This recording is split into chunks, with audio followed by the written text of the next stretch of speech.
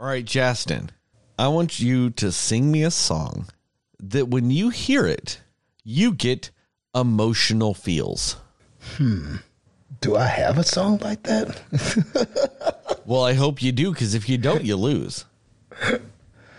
Man, I honestly don't have a song that makes me like all sentimental or like sad, or I don't know if I have a song that does that to me. I have songs that pick me up, that make me go, yeah, or get me hype or excite me, but I don't really have one that like makes me go, oh man, Well, Justin, it sounds like you're taking a loss then. Yeah, you got me. And that's not even really a hard one, but I just don't think I have one. And that's fine. I don't know if I have one either, but that's what I chose. So there you go.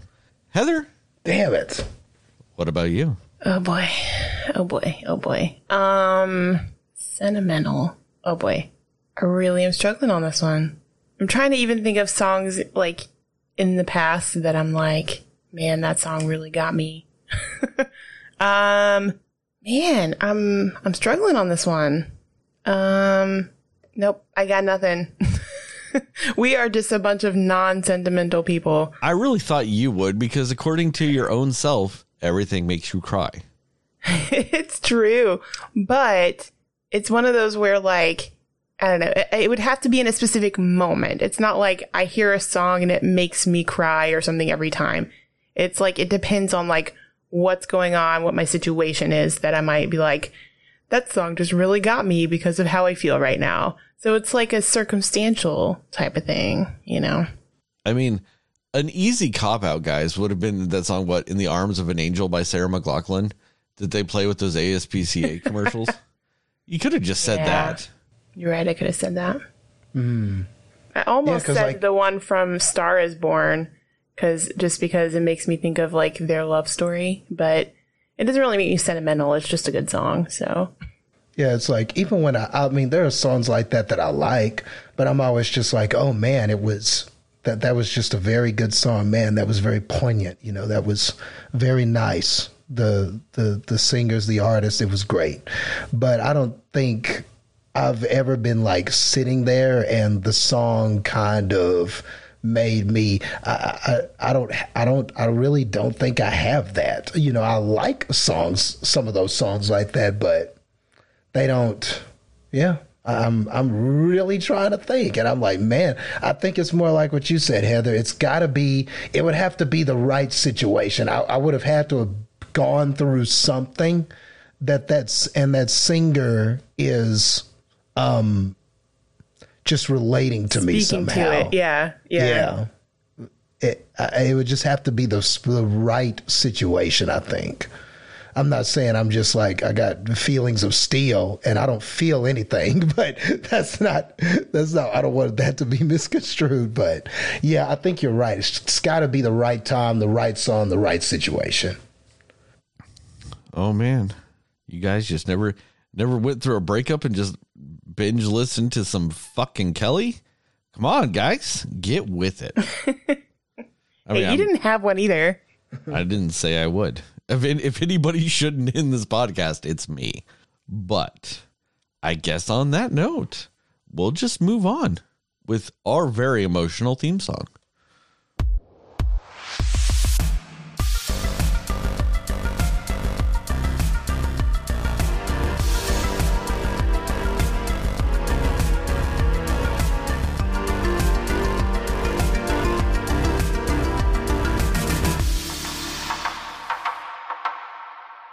Hey, Cinefans, and welcome back to another episode of the Cinema Slayers podcast. I'm Sterling, and as always, I'm joined by Heather and Justin. And tonight we are doing a movie off of my essentials list with the movie Princess and the Frog. We will talk about what we liked, didn't like, and everything in between with that movie. We will go non-spoilers first, then we will move into our recommendations and scores, and then go into a more spoiler-centric section with time codes in the description to let you know when that will happen. Also, a little audio warning from me saying spoilers. So, on that note, let's go spoiler-free thoughts. And we'll start with the Tin Man himself, Justin. What are your thoughts on Princess and the Frog? The Tin Man. All right. So, yeah, this is this would probably be maybe the third time I've seen the movie. I've seen it saw it when it first came out, and then I've seen it one other time before we decided to watch it again tonight. And this one, this Disney animated film always kind of, at least for me, it'll always have some significance to me. Of course, there's like the more obvious surface things, like as far as just, this was the first Disney film to star a black Disney princess. And that's significant and forward thinking and especially progressive for what we had gotten from Disney up until that time. So I don't want to downplay the significance of that, but in any way, but I don't want to overplay it either. I mean, that is very significant. That is one of the things that kind of makes this movie stand out when you're looking at the lineup of all of these Disney movies. But also, to me, what stands out about this movie is that it just is just that the messages, I think, were just very progressive and a little more mature for its time. And I think that for that, I will always put it like, if I was ever doing a top 10 list, I mean, I have my favorites that I just think are untouchable, but this is one of those that would be in there. Like if I did a top 10, my favorite Disney movies, I don't know if I'd put it top 5, but it would definitely make my top 10. It's in there. It's forward thinking enough, and I think progressive enough. And it's also the precursor to some other movies that Disney does that were big successes later. And I'll get into kind of my thought process on that here in when we do the spoilers and everything. But like, I think that's what I took away from this movie the most. It's just some of the ideas that it presents, the message behind you can wish. Yes, you can wish for things and you have these things that you want and you can dream and hope for things, but there's still work that has to be done to earn those things. There's still merit in earning the things that that you dream of or want and things like that. And then the whole concept of wanting things and not losing sight of what the things that you actually need, the things that are really going to enrich your life. It has all of these messages in there. And I think that that's very forward thinking and very progressive, especially given what we had gotten from Disney at the time. And then there are other things in it that are just classic Disney. You've got your funny comedy relief side characters. You've got a plot where and some of these things we've seen. Two characters that maybe start off not liking each other, but by the story's end we come to realize things about each other. All of these things, that these tropes and things that we've seen before, we've seen them before. But what this does is this is one of those Disney movies that does the little things right. And I think that's ultimately what separates the good ones from the bad ones to the great ones. This looks phenomenal. I think that might be the strongest thing about this movie, other than just the messages, because they are strong, but God, this movie looks great. Like, even watching it now, the New Orleans setting in the 1920s. So you've got all of these just colorful backdrops and all of these just vibrant colors, and there's Mardi Gras stuff in here, and there's all kinds of mentions of New Orleans food and cuisines, and there's and the characters, their voices, everybody sounds like they're from that area. So there's a real authenticity to this. it feels like it's from there. It feels like it's out of there. The jazz music, which I'm a fan of jazz music, so I was all for some of these musical numbers and things like that. I really think that also just enriched the visuals and the storytelling and everything that you're seeing in these characters. So yeah, even by today's standards, I really think that this still looks great. And if I'm not mistaken, Disney had kind of taken a break. Like, they hadn't done the hand-drawn old school Disney style. They had kind of taken a break from that at this time. I know that that a few movies came out for them where they had kind of gone away from this art style for a while. And then, because this movie was released in 2009. So before that, there was a period where there were these Disney movies coming out, but these hand-drawn animated features, they had kind of gone away from that. So not only was it nice to get this and all the other things that it comes with, the Black Princess, first Black Princess, and the themes and everything like that, but I just remember being in the theater and just being happy that it looked like old school Disney, that hand-drawn style. There's just something about that, man. There's just something about the magic that they bring when the animation is like that. And yeah, I like Frozen. I like some of these other more modern features that we have now.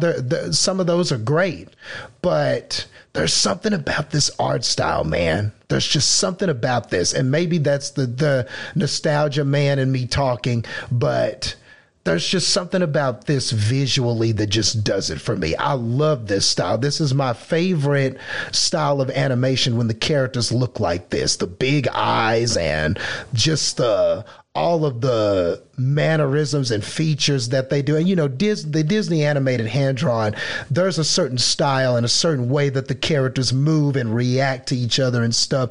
There are certain things that they do in all of their animated movies.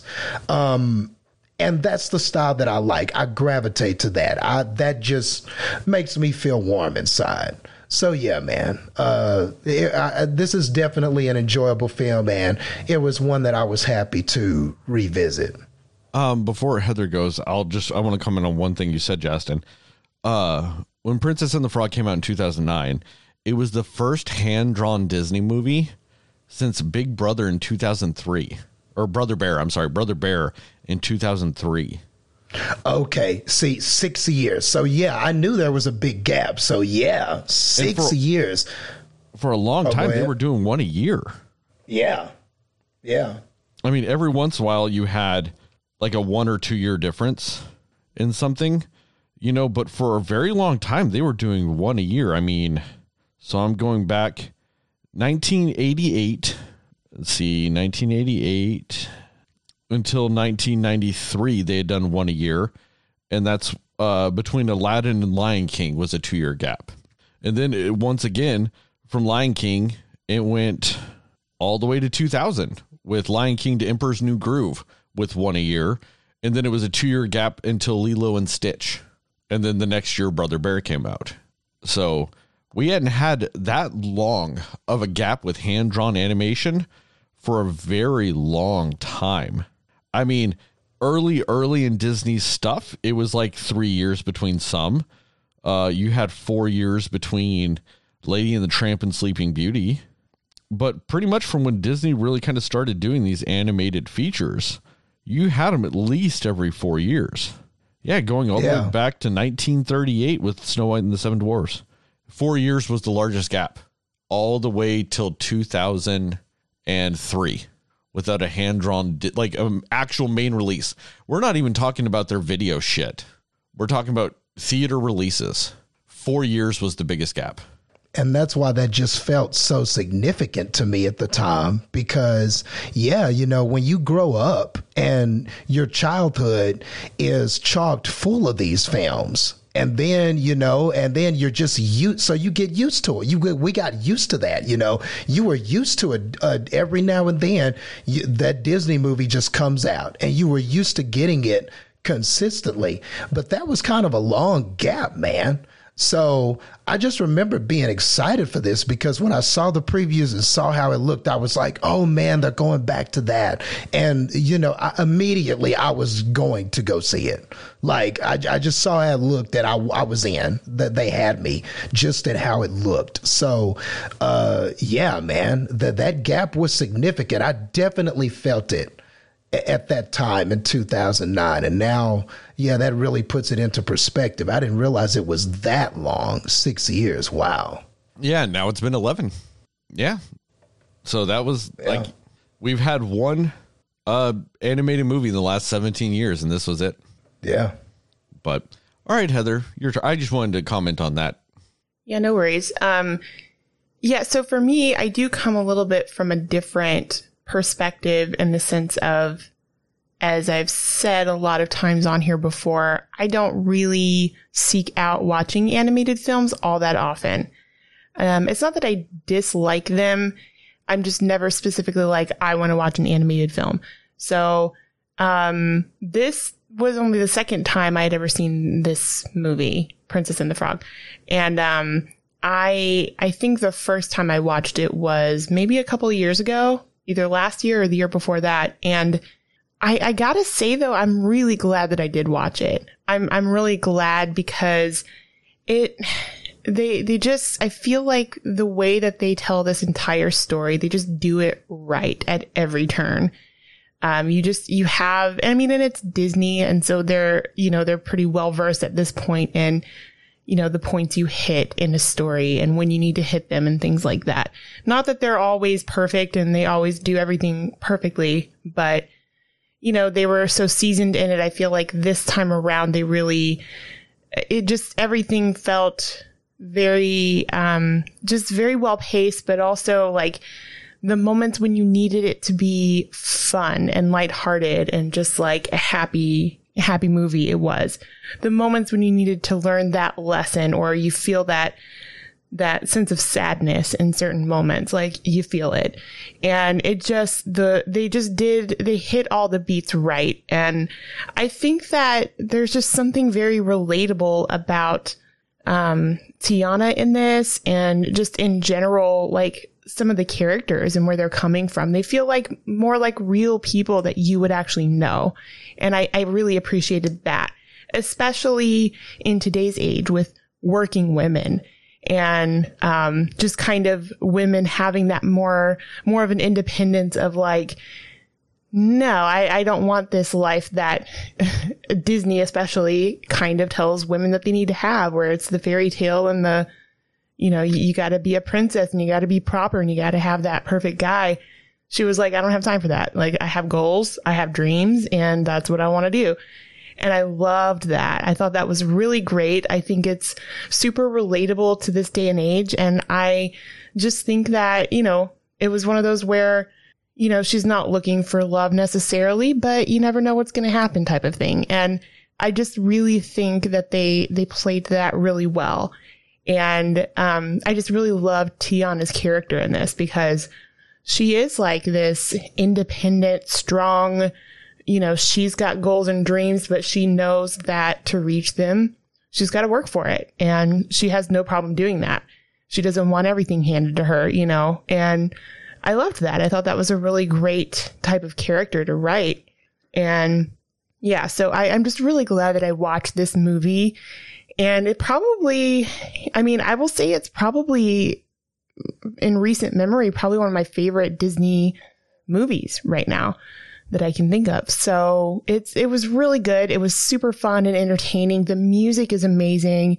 The liveliness of, everything that's going on. It's so great and really, really a fun and enjoyable watch and just a really good story. So yeah, I really liked it.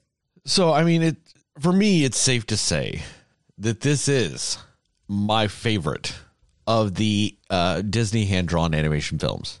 In a lot of ways, I think you could say this is my favorite of Disney animated films in general.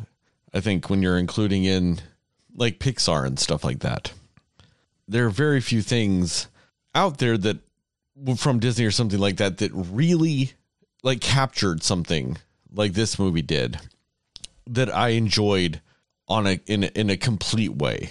There's always some, some trade-offs here and there. You'll accept this, but well, I didn't like this part of it though, or this. And, you've got those trade-offs where you liked enough of it that it made up for the things you didn't like. And to me, personally, for this movie, I don't really have those in this movie. Like Justin was talking about, like, and Heather brought up too, like, I love the jazz in this. And I am also a fan of jazz, but I'm a fan of this style of jazz. I'm not a fan of that big band style of jazz. I'm not a fan of your Buddy Riches and your Gene Krupa big band things. I very much like that dirty, like, jazz quartets, just having a few people in a dingy ass fucking bar playing some jazz. And they're just feeling it.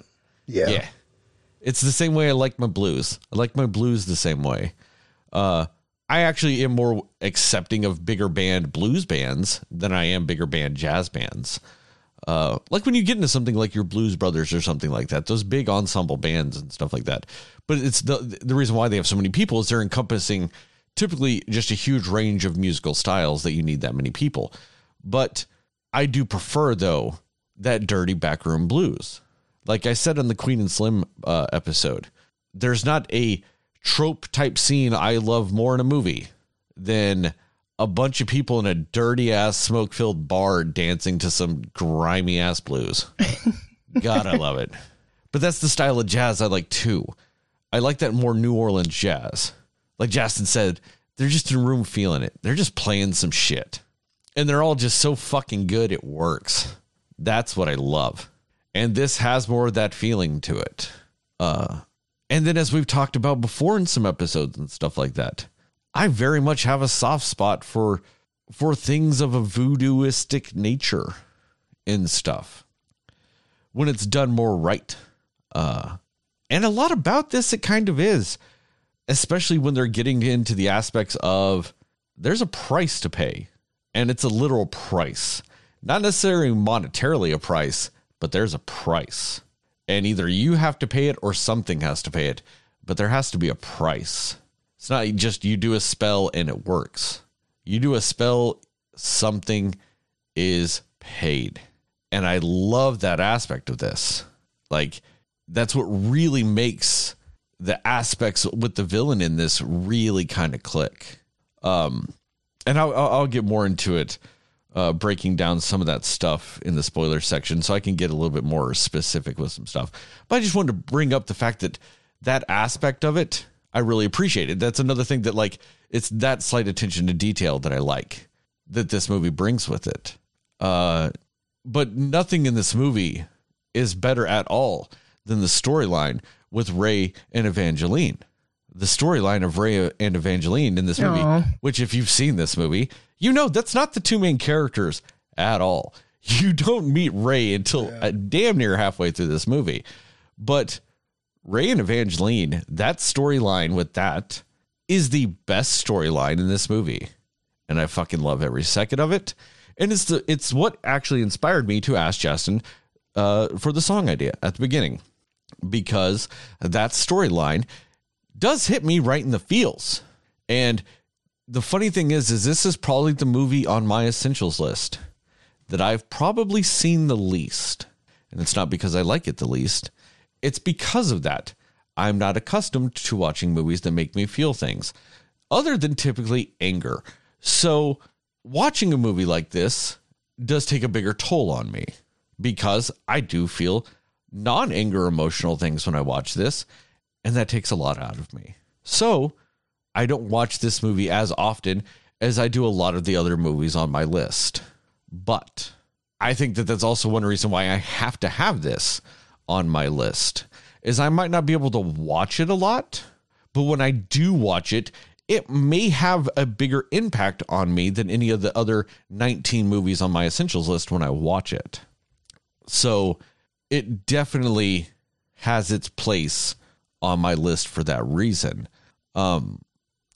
With some other things, one of my favorite things also in this movie is the animation they do when Tiana is singing to her mom at the side of the restaurant, Yes. telling her what's going to be, when it goes really flat and the entire animation is based on the art style from her menu.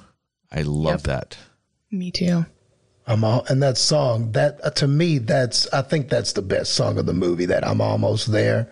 I really like that song too. That's the one that grabbed me in this film. That whole scene, really. Yeah. I mean, I don't know if it's my favorite song because I definitely got that. And it's mainly because it's, what's his name? Dr. Facilier, his song, with his friends on the other side. Yeah, that's my favorite. Tight too. And it's also, that's what I was going to go into though with that too. That's also kind of my favorite art in this. Outside of that scene, like I said, I like the art shifts in this movie because they allowed themselves to change their artistic style depending on the song they wanted to do. And that was fucking amazing because where they go flat in that one and in this one, they go this really ultra bright, very reminiscent of that Louisiana voodoo culture with those neon colors and that supernatural glow to things. I love it. And they do it a couple of times in this movie. And it's fucking amazing.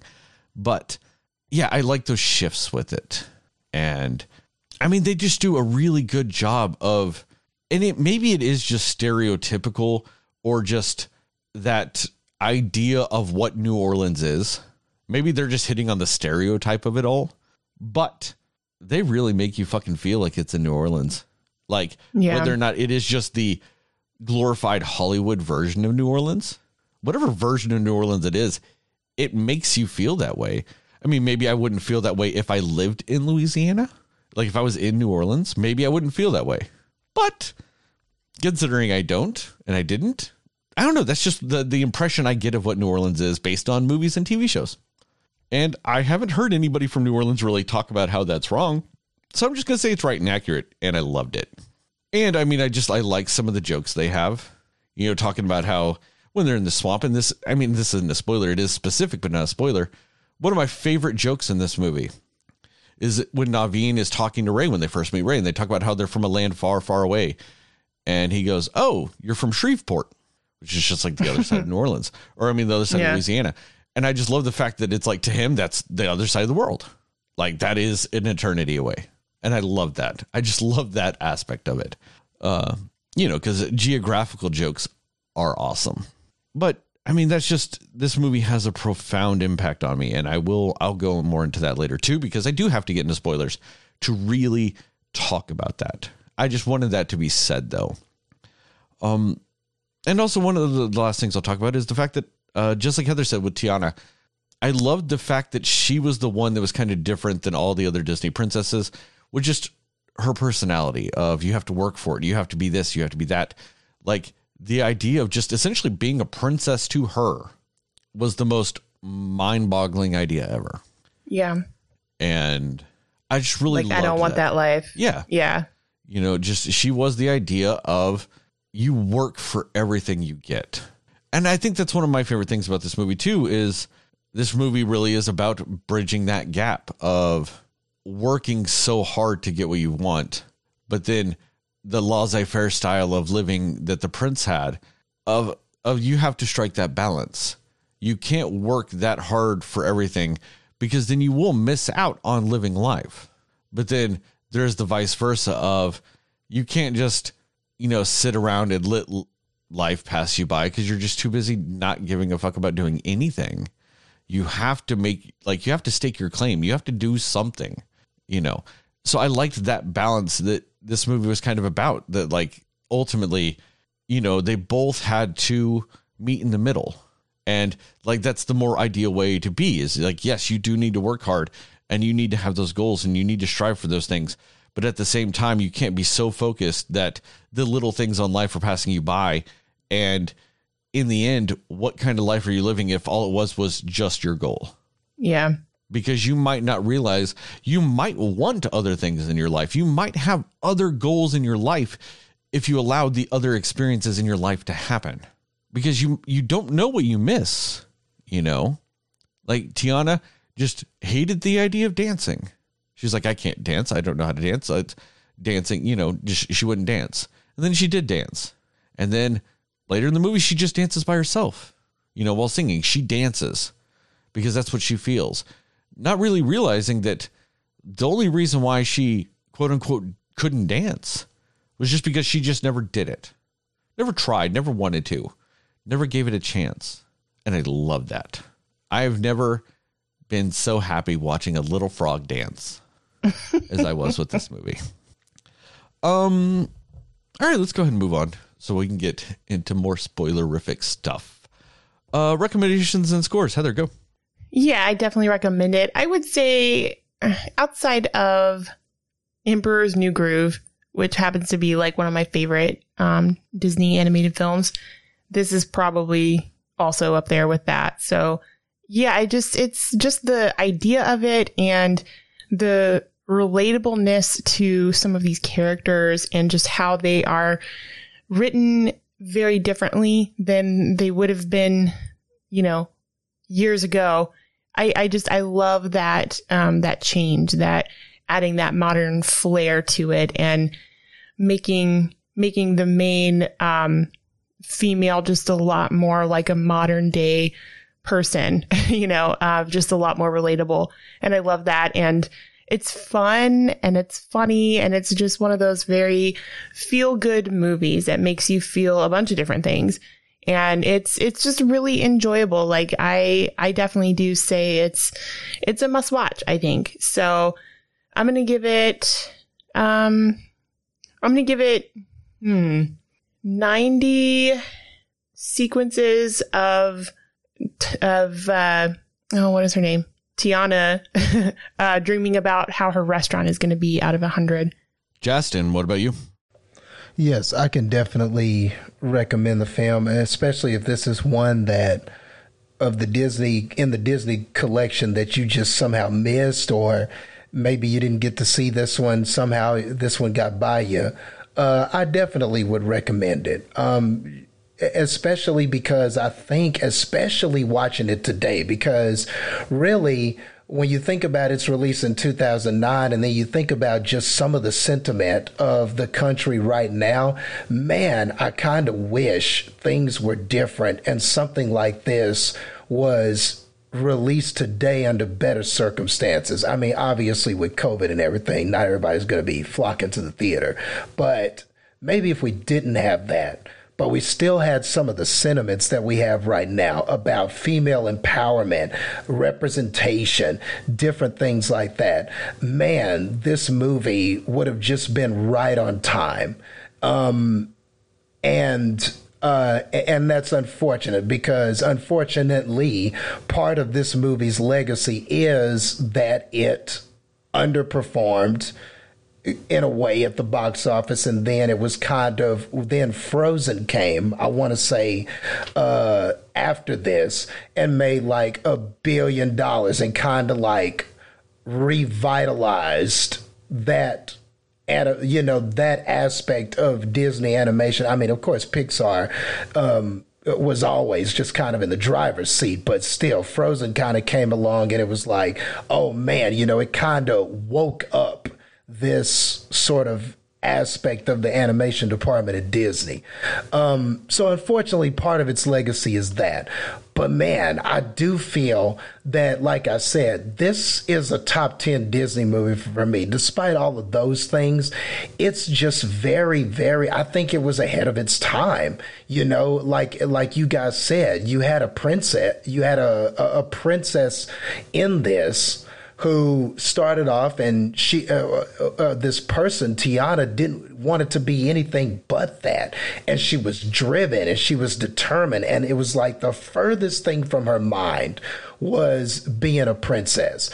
And we hadn't had a character like this. There was no female character for the animated Disney that was quite like this. I mean, maybe the closest thing maybe was Belle. Belle was a little independent. Belle was a little odd in Beauty and the Beast, but she wasn't this, though. She wasn't motivated, had these goals, and was like, nope, this is what I'm doing. I'm working hard. You got to earn your stuff. This is what I'm going after. I mean, Tiana's very strong, and I think that set a precedent for Frozen and a lot of the other stronger females that would come from Disney's side. Now, Tiana kind of started that, she did that first, in a lot of ways.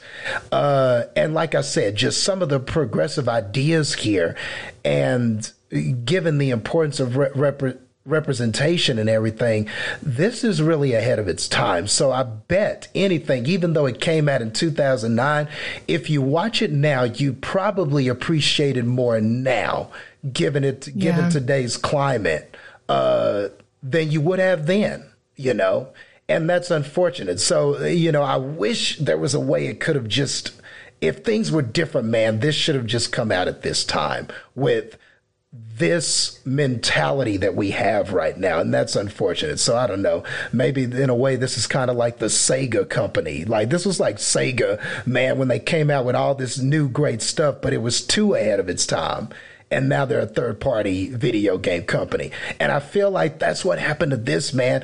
All these ideas, all these progressive thoughts, this strong female character that's motivated and determined, it's great, man. But maybe it was too ahead of its time to really catch on at that time. But man, do I appreciate it now. So yeah, you got to watch this just to be a part of that conversation, just to understand what we're talking about and why that's so significant. And I bet right off the bat, when you will watch this, and you'll feel like it's a movie from today. It won't even feel like it was from 2009. It'll feel like this probably came out a few months ago, and that's how ahead of its time that it was. So yeah, watch this. It's not only consider one of their classics, but it was a trendsetter, man, and it deserves to be on that top list of Disney animated films. With that being said, we're gonna go 90 little stars holding, they're not really hands, holding edges together as they find love in the sky, out of 100. All right, Justin, that's just a fucking cheap shot.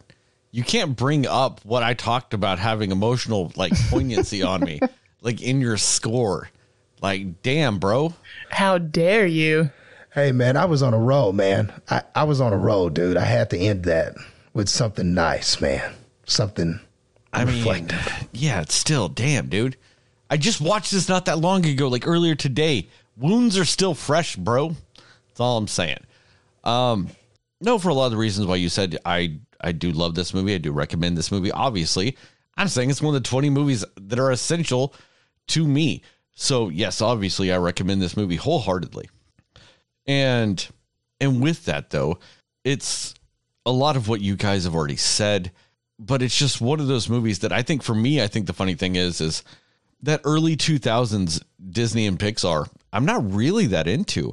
Heather mentioned Emperor's New Groove, and I'm sorry, I don't really like it. I'm not a huge Lilo and Stitch fan. I'm not really a huge Finding Nemo fan. I'm not a huge Monsters Inc. fan. That era of Disney is one of the ones I'm or even Brother Bear. I'm not a huge fan of all those movies, and I should be a fan of Brother Bear. It's got a fucking bear in it. I should love it, but I don't. And so that era of Disney is when I kind of lost my way when it came to animated Disney in general. But this movie is what brought me back in, to it all. I do want to correct you a little bit, Justin. It wasn't really Frozen that broke this, broke the animated movie. It was Tangled that came out the year after this that really did that change first. Because while Tangled didn't make Frozen money, Tangled still made a ton of money. And it came out in 2010. Okay. Yes. Okay, I is remember why. it doing good, but I didn't know it did Well, it did good enough that's why Disney kind of shifted to that style mainly. And okay, Yes, gotcha. And especially now, Tangled is in a way a weird like cult classic with Disney. Like, I didn't end up seeing Tangled in theaters, but it's like years later, everybody's still talking about Tangled and shit. So, like, Tangled had some really crazy lasting power. But I'm also kind of with you with this, that it's really sad that this movie didn't do as well in the box office, because like for a long time outside of you and me, I didn't know anybody that had seen Princess and the Frog in theaters. Yeah.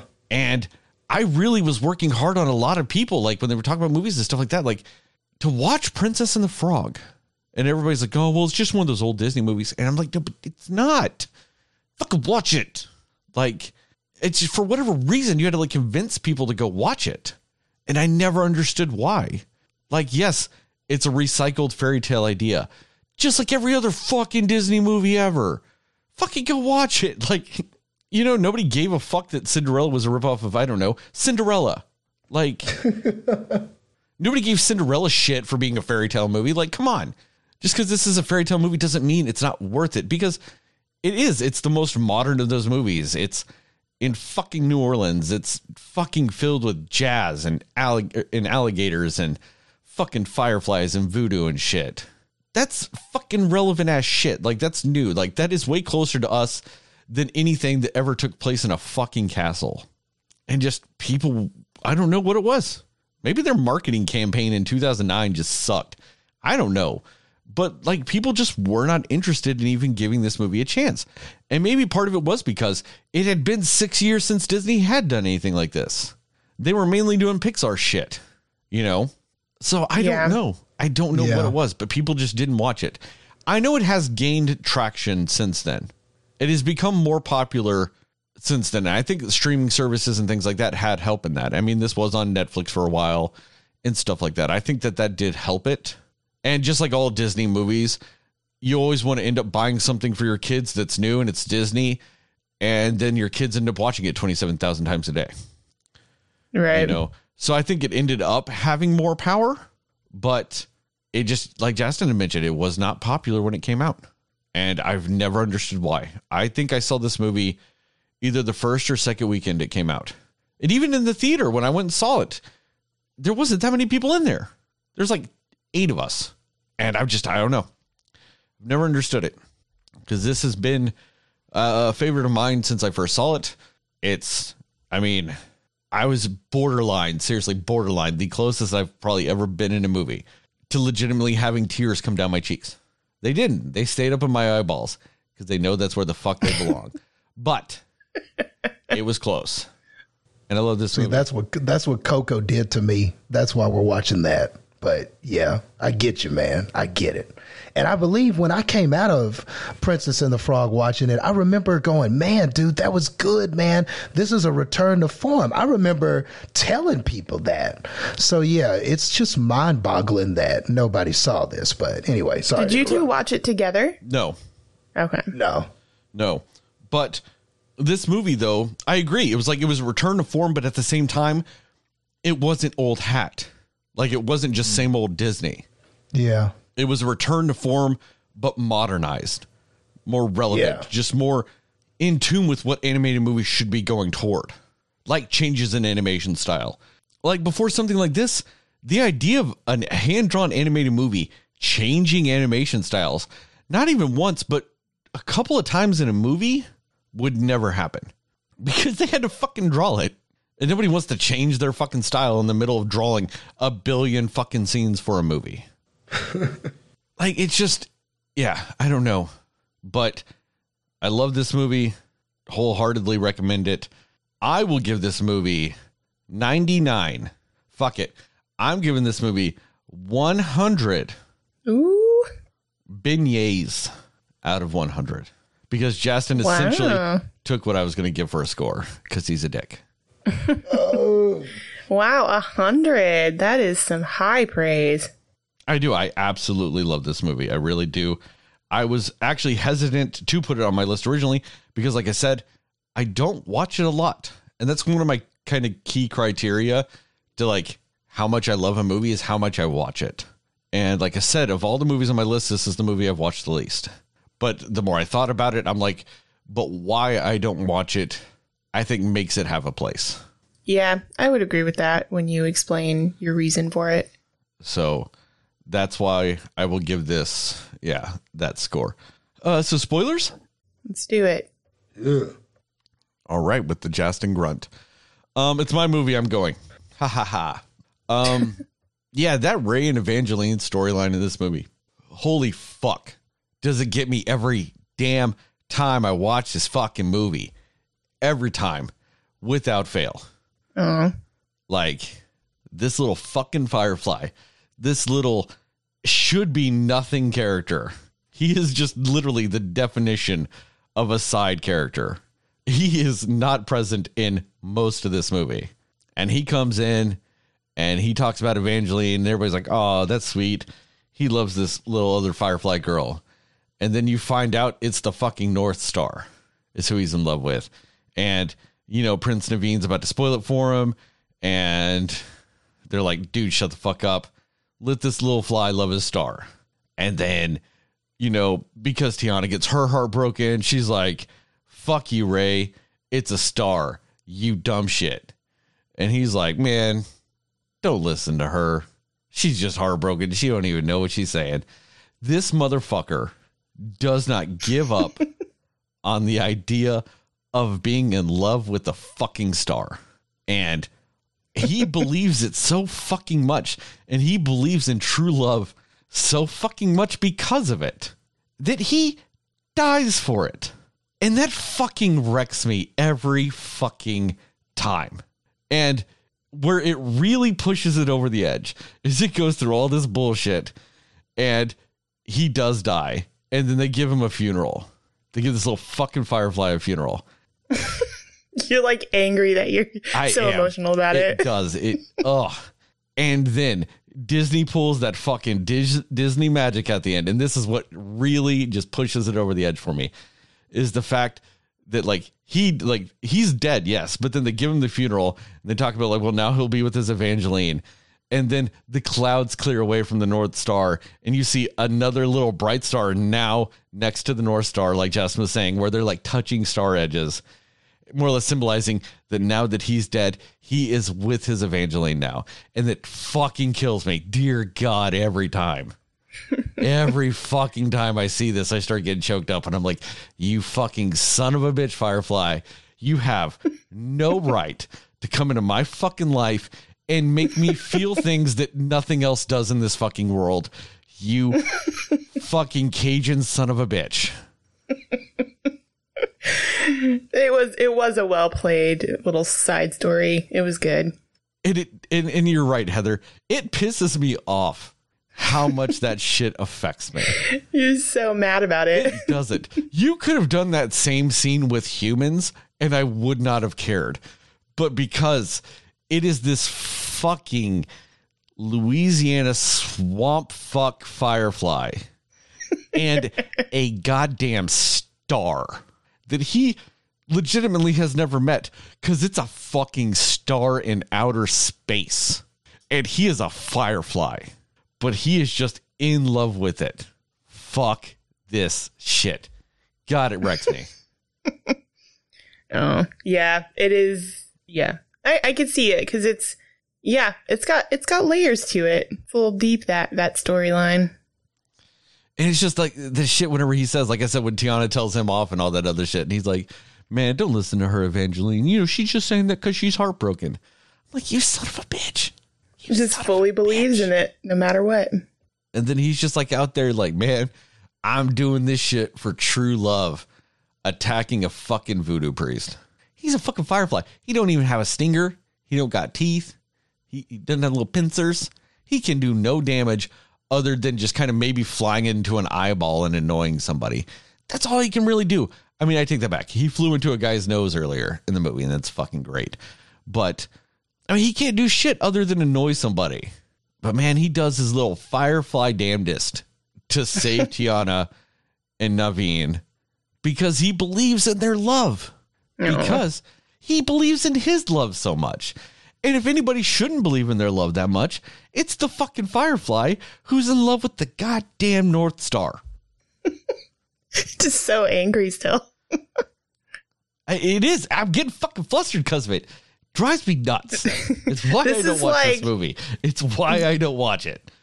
This is along the lines of like how you felt so weird talking about the Beautiful Day in the Neighborhood movie. You're just like, yeah, I feel like I need to like wash all the niceness off of me after this. Because he's so goddamn wholesome. This Firefly is literally the Firefly equivalent of fucking Mr. Rogers. Because he just believes in love so goddamn much. Fuck you, Firefly. God. Ugh. Anyway. Woo-saw. I mean, so with this too. Anyway. So what some of the other things I do like about this is also one of the first times that you really actually have any of the main characters also sacrifice really anything for love.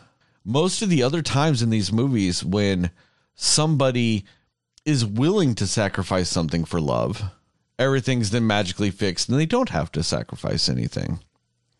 Kind of like with Belle being with the Beast and stuff like that, or, you know, Jasmine wanting to be with Aladdin, you know, but they couldn't because he wasn't a prince and all this other shit. There's all these little things like that, you know, where they're willing to sacrifice it to be with the one they love, but then they just don't have to. And the thing I like about this is the fact that both Naveen and Tiana had actually really given up on the idea, and they were just going to be frogs. And it wasn't like the day they decided, nope, we're going to be frogs, bam, they were people. No, time had passed. Yeah. The legitimate idea that anything could change was well past gone in their minds. And then, you know, it wasn't. And then they became humans again. And I know what you're thinking, Sterling, but then ultimately did. No. Because, like, if you look at Naveen, he actually did give up more or less being a prince still to be with Tiana. Yeah. And I appreciated that. That one of them still kind of more or less kept their sacrifice in there. Granted, Tiana did get what she wanted, but it was kind of that twofold things because she wasn't the same Tiana. Whilst getting her restaurant still, she knew at that point her restaurant wasn't the most important thing that she would have at that time. Yeah. So I liked that change with this too. And I'll just talk about the Shadow Man for a little bit, Dr. Facilier. I'm trying to say it with that nice, you know, French New Orleans accent thing, and I know I fuck it up, but I don't care. Like with him, I really, like I was saying earlier, I love that they played on the idea of sacrifices. You know, with the whole transformation thing, even for the assistant to become the prince, there was the sacrifice of blood that was in that. And the idea of the continued need to continue to pay that sacrifice for it to work. You know, it's that continued cost. And then when the Shadow Man needed more, when he needed help finding him, he had to make more of a deal because he promised these, more or less these shadow creatures, these demons. And it's not an exact thing. They're not actually demons in voodoo, but still he promised these people, more influence. Like he knew he had that debt to them just for the idea of they would to get their help, and knowing that if he failed, it was going to be his life because that was the cost. That was the deal. If you're not giving them more lives, it's your life. If you don't want it to be your life, you give them in return. And that very much is a big idea in voodoo. Nothing's free at all. Nothing, even the little things, none of it's free. It costs you something. And how big of a thing you want, the price is going to be reciprocated. And if not, probably worse. You know, if you want all the money in the world and you want all this power and all this other stuff, it's going to cost you more than you could probably ever give. And in return, that means then it's going to take you because that debt will need to be paid.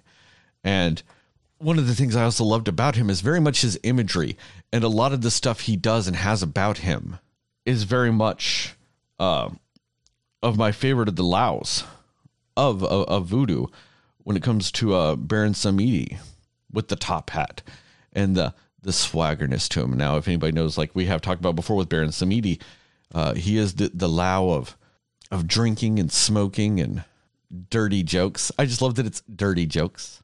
And he's very much, he's the digger of graves. If he digs a grave for you, you're dead. But he can also heal you. He can also bring you back to life. But there's a cost to it. And you more or less have to present him with a deal. If he accepts it, then he helps. He is the kind of the voodoo equivalent of the devil, if in a lot of ways, just because of the sin and the vice he does represent. But he is also fair. And it is one of those things that if you give him a deal that he likes, he'll take it. You know, if you have something like a cancer or a disease and you want to be cured of it, you can go to him and you can pay the price. It's just sometimes, like I said, whether or not you are able to pay enough to make it interesting for him to actually do it. And it's just very much the imagery with the Shadow Man and him. It very much lines up. The top hat, the skull paint on the face at one point. A lot of that ties directly into him. And I think that that's one reason why I also gravitate towards him with that stuff. And I just like how they also take your traditional, whilst also not necessarily accurate, but the traditional voodoo aesthetic with a lot of these things. When you do get the voodoo dolls and you do get those neon lights and you get the idea of a shadow man in general, does play into more voodoo culture stuff and things like that. I do like that his shadow is its own character in this. A la something like a Peter Pan, where one of my favorite scenes in this movie is when Naveen and his like servant walk into his voodoo emporium and the shadow is the one that takes off their hats. And they're just like looking around like, what? Because they just see a shadow. And then at one point, the servant is trying to back away from Facilier. And the shadow gets behind him and bends over. So he trips over him. You know, I like that you see those aspects of it all, that the shadow is very much its own thing. And I love that, especially a lot of the imagery you get with that. And like I said, while not always completely accurate to voodoo and voodoo culture, it is playing on a lot more of the imagery that is just known for it, and maybe it isn't necessarily known through Hollywood, but at the same time, this isn't kind of directly like negative with it, because then you also do get to see like some of the good aspects of voodoo and stuff like that with the fortune telling and stuff. With what's her name, the blind woman in the swamp. So you do get like that two kind of fold thing with it all. And Mama Odie, that's right. And so you get like to see those dual aspects of it, to where it isn't always one thing or another. Even the good stuff, while it does have more of a price, it's like a lot smaller prices because of, you know, it's not asking as much of things. And, you know, in a lot of cases, stuff like that, like when it comes to some of the lore and stuff like that, like Mama, with her eyes, Mama Odie's eyes, the reason why she's blind now is because of using like that future sight, if you will. You know, when she's like staring to the gumbo, like that kind of future telling would be kind of why she lost her eyesight. Like that's the sacrifice, is the more you use that, the more you lose your eyes. But at the same time, it's still, since of a supernatural ability, she didn't really lose her eyesight. Like she did, but she didn't. You know, she is blind, but she can still see, type of thing. It's that connection thing. And so I liked that duality with it all. I do like that they showed both aspects of it in not just like directly opposing ways. I like the fact that it wasn't like Mama Odie showed up to take him down and all this other stuff. It just showed that people can use that stuff in different ways. You know, she's not greedy like, you know, the Shadow Man is, where he's constantly wanting more. So he's constantly sacrificing and owing more. And the more you owe, you get to the point to where eventually they're going to collect, type of situation. So I liked a lot of that duality with it all. And I mean, I think I'm going to stop there now. I think I have rambled enough, and I'm still a little flustered talking about Ray and Evangeline. So I will let it move on. I guess now it would be Justin's turn again to, I don't know, probably stab me in an open wound and pour some salt on it again, because apparently that's what he wants to do. Yeah, I probably will. No, I'm kidding. Kidding, man. But yeah, I mean, you said really a lot of things that that honestly I would mirror. Just to talk about some of the things, or maybe just to try to hit some different beats and say some different things. But yeah, just the dynamic between Naveen and Tiana, I thought was great. Like just the whole idea of these two completely separate ideas. One guy is over here, you just got to live life to the fullest, and you just got to, live carefree and have fun and everything like that. And then you had her, no, it's got to be hard work. It's got to be determination and dedication. And I do like that by the end, it wasn't about one of them being right. The fact is that they're both right in a sense. Like you said, there has to be a balance with that.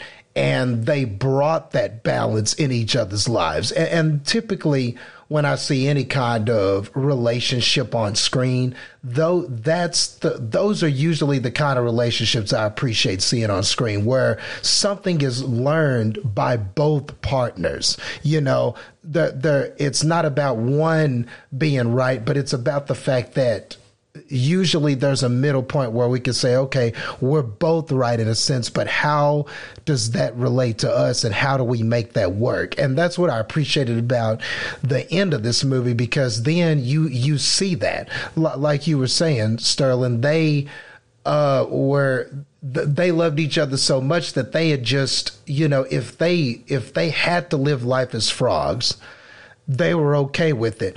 And that would mean no restaurant for Tiana. That would mean that the prince would not, he wouldn't get to see her fulfill that dream, or he wouldn't get to do some of the work involved and basically learn how to be more self-sufficient and be more of a worker.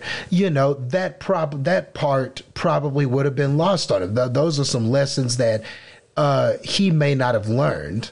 I guess that just more or less depended on their life as frogs, but the way the story is, that's what they were willing to give up, And then when they become humans, you see that they didn't just do a quick cut and suddenly the restaurant is built and she's a princess and everything is all right. They went through, they talked to those to the lease people, the lease managers, and then you saw them in a montage putting everything up, doing the paint jobs, making sure everything was built, and finally she's got her restaurant, and he helped with that. And they all were there. Even Louis was there, the alligator, playing music and everything.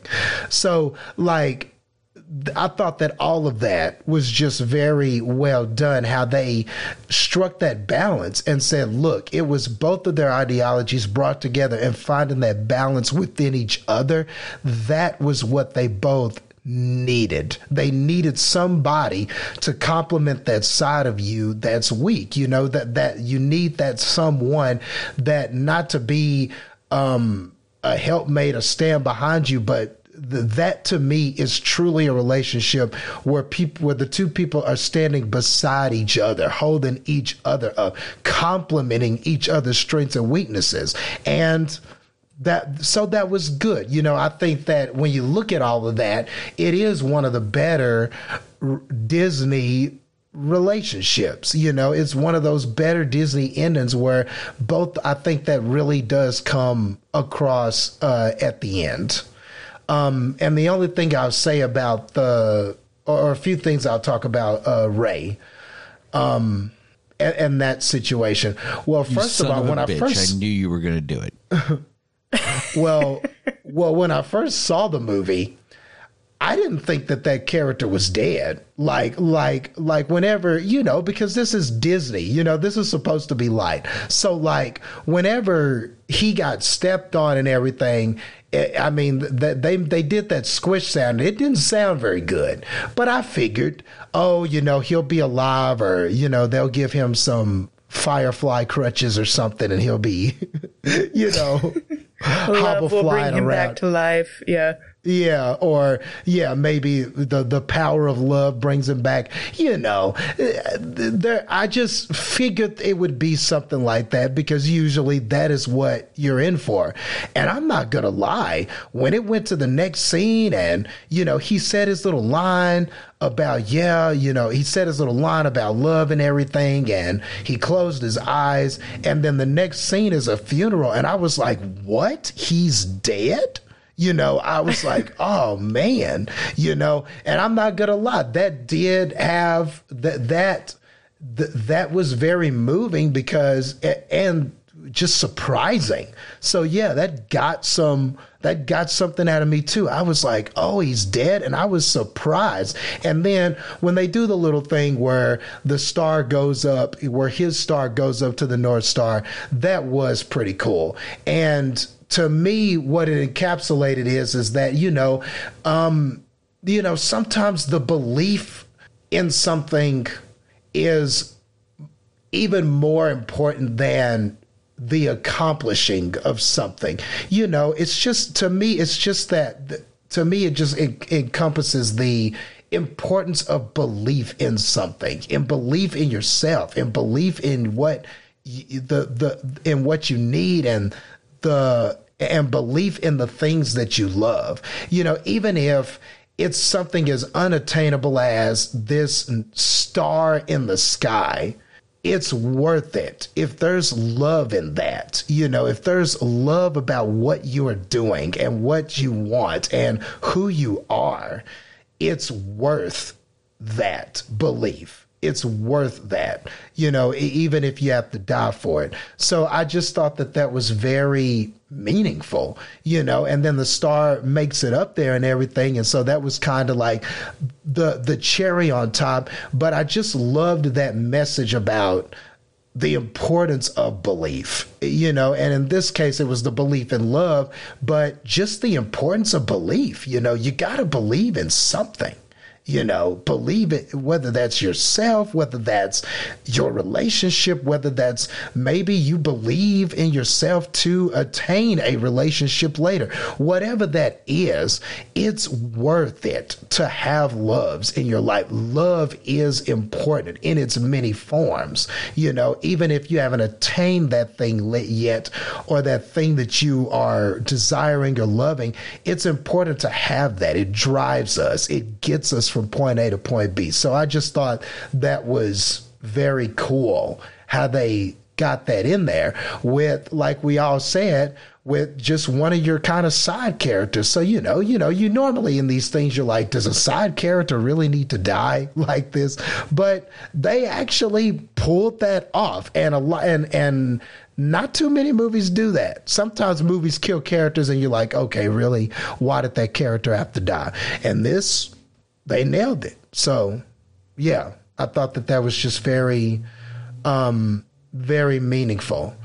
And then just the last thing I'll say is just like, it's just, and even her friend, I liked that relationship too. What is the name of that? The daughter of oh my gosh, what's her name? Charlotte.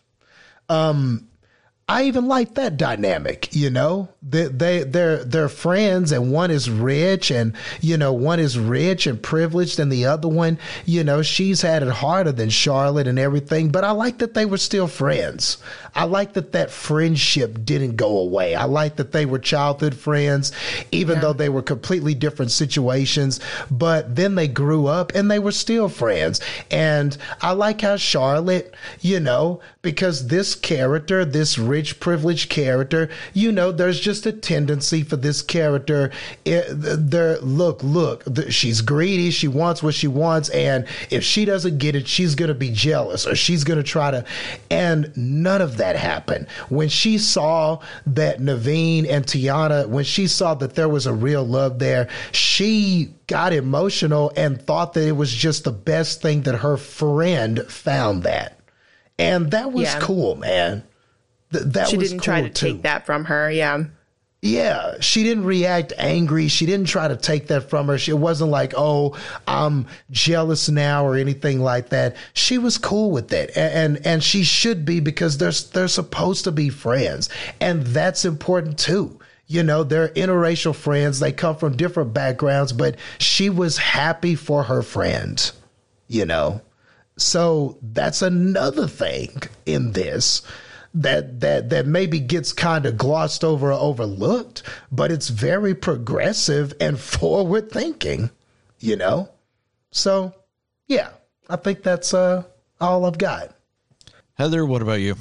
Yeah, I mean, I think the running theme is clearly just the power and the importance of love in this movie. And sometimes even in a lot of the relationships, even with like, you know, Charlotte and Tiana and, you know, Ray and Evangeline and even Tiana and Naveen, it's almost like it's also a great story about unconventional love in a way. And I think that that's really great and also important because, again, it's almost like this movie's trying to, in a way, not really defy, but it's trying to say that, like, hey, all of these like fairy tale love stories that you have known growing up and believe in, like, it's not always going to be that way, but love is still super important, even if it doesn't come in the way that you want it to or expect it to. And I think that that is a really important message to have. And like, even, like, I really liked the aspect of Tiana and Naveen where they were really kind of bringing out things in each other that they didn't know they had there, kind of like what you both kind of touched on a little bit. And it was almost like, I mean, they're completely opposite people, personality wise, and then how they grew up and just everything about them is very opposite. But they just, you know, they found each other and they loved each other for those differences. And I think that that's a super important thing because I think that's super common. You know what I mean? And it's like, I mean, for people who've ever been in love before, I mean, that's just kind of like, it doesn't matter how similar or not similar you are to that person, you know? And I just think that there's a very significant message there as well. And how it was like, you know, like even the part when, Naveen is like, you know, he's learning how to chop up food and things like that where it's just like, oh, I've never even done this before. And like, he says kind of later on when he was about to basically propose to her, you know, and he was just like, you know, I don't remember exactly what he said, but he was just kind of like, you know, you're bringing out a different side of me, or like, I feel like I'm becoming a better person because of you, or something along those lines. And I think that that's super meaningful because, you know, it's just like, that's kind of what love is supposed to be. It's hard, and it's one of those where the other person's going to kind of like push you to be more than just what you are. Like, it's going to push you to be more than just complacent. And I think that that was just really cool that they sort of showed that in their relationship. So yeah, I just think that there's so many aspects of different types of ways to love and the importance of love and the power of it in this whole movie in the different relationships. And I think it's so great because, yeah, sort of like what you were saying too, Justin, where like, if you're watching the movie now, how super relevant that is of like, love needs to be way more important than all these other things going on. And it's really, I mean, This movie has layers I wasn't even thinking about until we were talking about this on here, you know, but like, it's really a profound movie. So well done, Disney, for that one. But like, you know, it just, there's so many kind of like life messages and things that really just kind of make you think about, you know, what kind of person do I want to be? Do I want to be somebody who works hard for what I want, and then the reward pays off so much because of how hard I work to get this and things like that? Or, you know, do I want to love so much that I would do anything for love? You know, just all of these things that it just makes you kind of think about, you know, hey, I kind of want to be like that person. I want to be like that character. And I just think that that's a really cool thing because that's what these kind of movies should be doing, you know? So Yeah, that was kind of the only additional thing I wanted to say, because I pretty much just agree with everything else with it. And this is very beautiful. I also really loved the scene where all of the fireflies were like creating this like beautiful scenery for the frogs. I loved that. It was so pretty. But just everything about the scenery and how, just all of it. It was very like romantic, and it was just beautiful and peaceful, and also very lively in other areas, and just everything that they did with the scenery and the background and the color choices even, and everything about it was so beautiful and fit so perfectly with what was going on in the movie at the time. And I just thought that was really cool too. So yeah, it's so great. This movie is so much better than I would have ever expected it to be going into it. So that's the only other thing I wanted to add. Well, touching on one of the things you said, I really kind of appreciated the fact that like Tiana and Naveen didn't like change just for each other. It's just the other person kind of just inspired the change. It brought it out in them. You know, like it wasn't that they were changing for the other one to just be what the other person wanted. It's just they showed each other essentially what each other's lives was missing. Naveen never understood the idea of having a purpose and having a goal and have something to obtain, like something of your own to be proud of, and like what it's like to work hard or to just do whatever it takes to actually get something that you want. And on the other side of it, like Tiana just didn't know how to not do that. She had no idea what it was like just to live life, to dance, to sing, to, play a fucking ukulele just because you could. Like, just the idea of doing something in your life that wasn't toward a goal specifically. Like, she had no idea how to even do that. Like, why would anybody do that? There's just, to her, that type of stuff was a waste of time.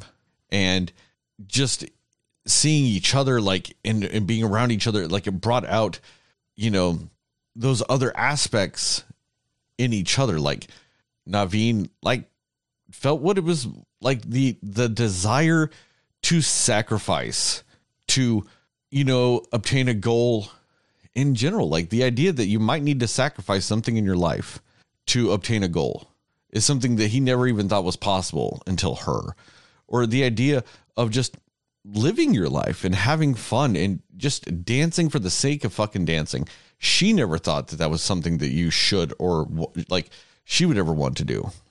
And so I just love that, like you said, they did change, but it wasn't for each other. It was just because of each other. And I think that was like another part of like a good message in there with it. Yeah, exactly. Yeah. It was more of a like you inspire me type of love, like challenging. And when I think I said the word challenging when I was talking about it, challenging in a good way, challenging to be, to be like, just kind of out of your comfort zone, because you don't know what you're going to find when you get out of that comfort zone. And they kind of brought that out in each other. And yeah, that's absolutely true. Well, it's the idea that, I never like it when people say, well, you make me a better person. Like, it should never be that, because then it's like the argument becomes, if they leave, you're no longer a better person. Right. Or if something happens and they're gone, or you're not together, or you're not around each other, all of a sudden you're not a better person anymore. I like the idea of it being you make me want to be a better person. Like, yeah, I have the desire to be a better person, like to actually take the steps to work on it, to do the work that is necessary to be that better person because of you. Because inspiration can stay. Like you can be inspired by something that's not there anymore. So I kind of like that idea better than just that traditional, you make me a better person. And I think that is what he said too, right? He said like, I've been inspired by you, or he said something to that effect, I think, to her. Yeah. And another kind of layer onto that was just kind of Tiana's relationship with her father. And that realization that she has when the shadow man is showing her all this stuff and he's kind of giving her this negative version of her father's life. And he's kind of trying to convince her, look, he never got that thing that he wanted. Like he never, he wanted that restaurant so bad and he never got it. So don't you want to make these sacrifices? Don't you want to give up this to me and succumb to what I want right now so that you can have this? I mean, what about him? What about him? And I think her time with Naveen made her realize in that moment, like this whole time, she had this perspective that I'm doing this because this was my father's, this was our wish. It was my father's dying wish. He wanted this, he wanted this restaurant. This was something that he really wanted and he never got that. So I'm going to do it. I'm going to fulfill that for him. And I'm going to have this moment. This is my goal. This is my dream. And I loved that when he was showing her those flashbacks, with his voodoo, there was this realization that she was like, well, he didn't get what he wanted. He never got to see that restaurant, but he did have what he needed. He had us. He had a family. He had a loving wife. He had a daughter that loved him. He had all that love. That's what he had. That's what kept him going. That part was more important than him getting that restaurant, was that he had his family, and that was the most important thing, was them. It wasn't just that what he was trying to get. And I think her time with Naveen made her realize that what she developed with him made her realize that's what my father meant about don't miss what's really important. Don't lose sight of what's really important. It's not all about this restaurant. It's also about the family. So it's okay that, he may not have gotten that, but he had us. So, and I think inside of her, that helped her acceptance with his death as well. They didn't have to say that, but it all comes right there in that scene, So there was another layer that this has that a lot of films in this genre don't. So, well, I mean, it was also a very good example of like want versus need. And yeah, it was one of those things that like Tiana wasn't really separating those two at the beginning. She was acting like that restaurant was a need, Yeah. Like, I want a Tesla. I don't necessarily need a Tesla. Like, I'm not going to like just work around the clock and do nothing with my life and just forget everything but work to save up money to get a Tesla. Like, I'm not going to do that. I don't, that's not, it's not one of those things like that is a need, And so I like that idea that it is that want versus need mentality that she was not quite understanding until, like you said, he was trying to show her, look, your dad was just so tired every time he got home. And because of that, he never got his restaurant because he was always working so much because of you. And then she's looking at that going, but yeah, he never showed that because to him, what mattered at that time, he's off of work and now he's with us, is us. That's what mattered in his life. And I just like that it, like you said, Justin, like that's what kind of awakened that understanding in her of those differences. Yeah. Yeah. Spot on. And it was cool. That was just a great reversal because the villain's making a great point. And I just love that she just saw that a completely different way. But that's Tiana for you. That's why she's tight. But that was just a great way to do that kind of reversal and that realization, Yeah, because if that had happened earlier in the movie, she might have gone for it. Yeah. Yeah. So do you guys have any more thoughts about this movie? Just a great pick, Sterling. Good job.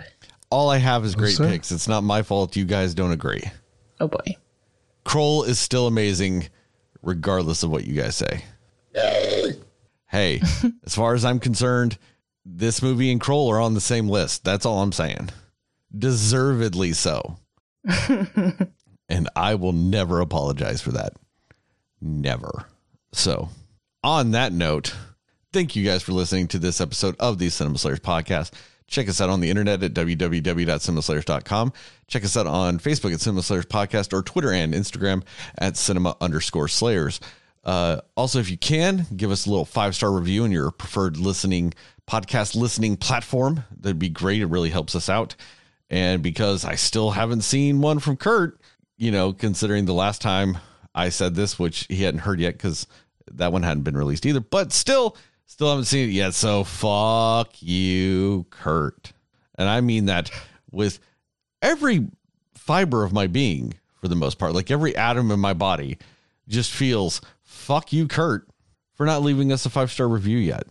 Like, as much as I hated Midsommar is what I feel about Kurt right now for not leaving us a 5-star review somewhere.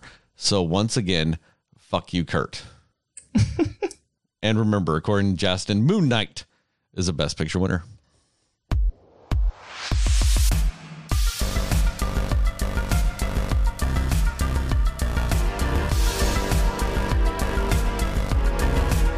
When you look to the North Star, think of Ray and his sacrifice. Fuck you, Justin. Fuck you, just like fuck Kurt.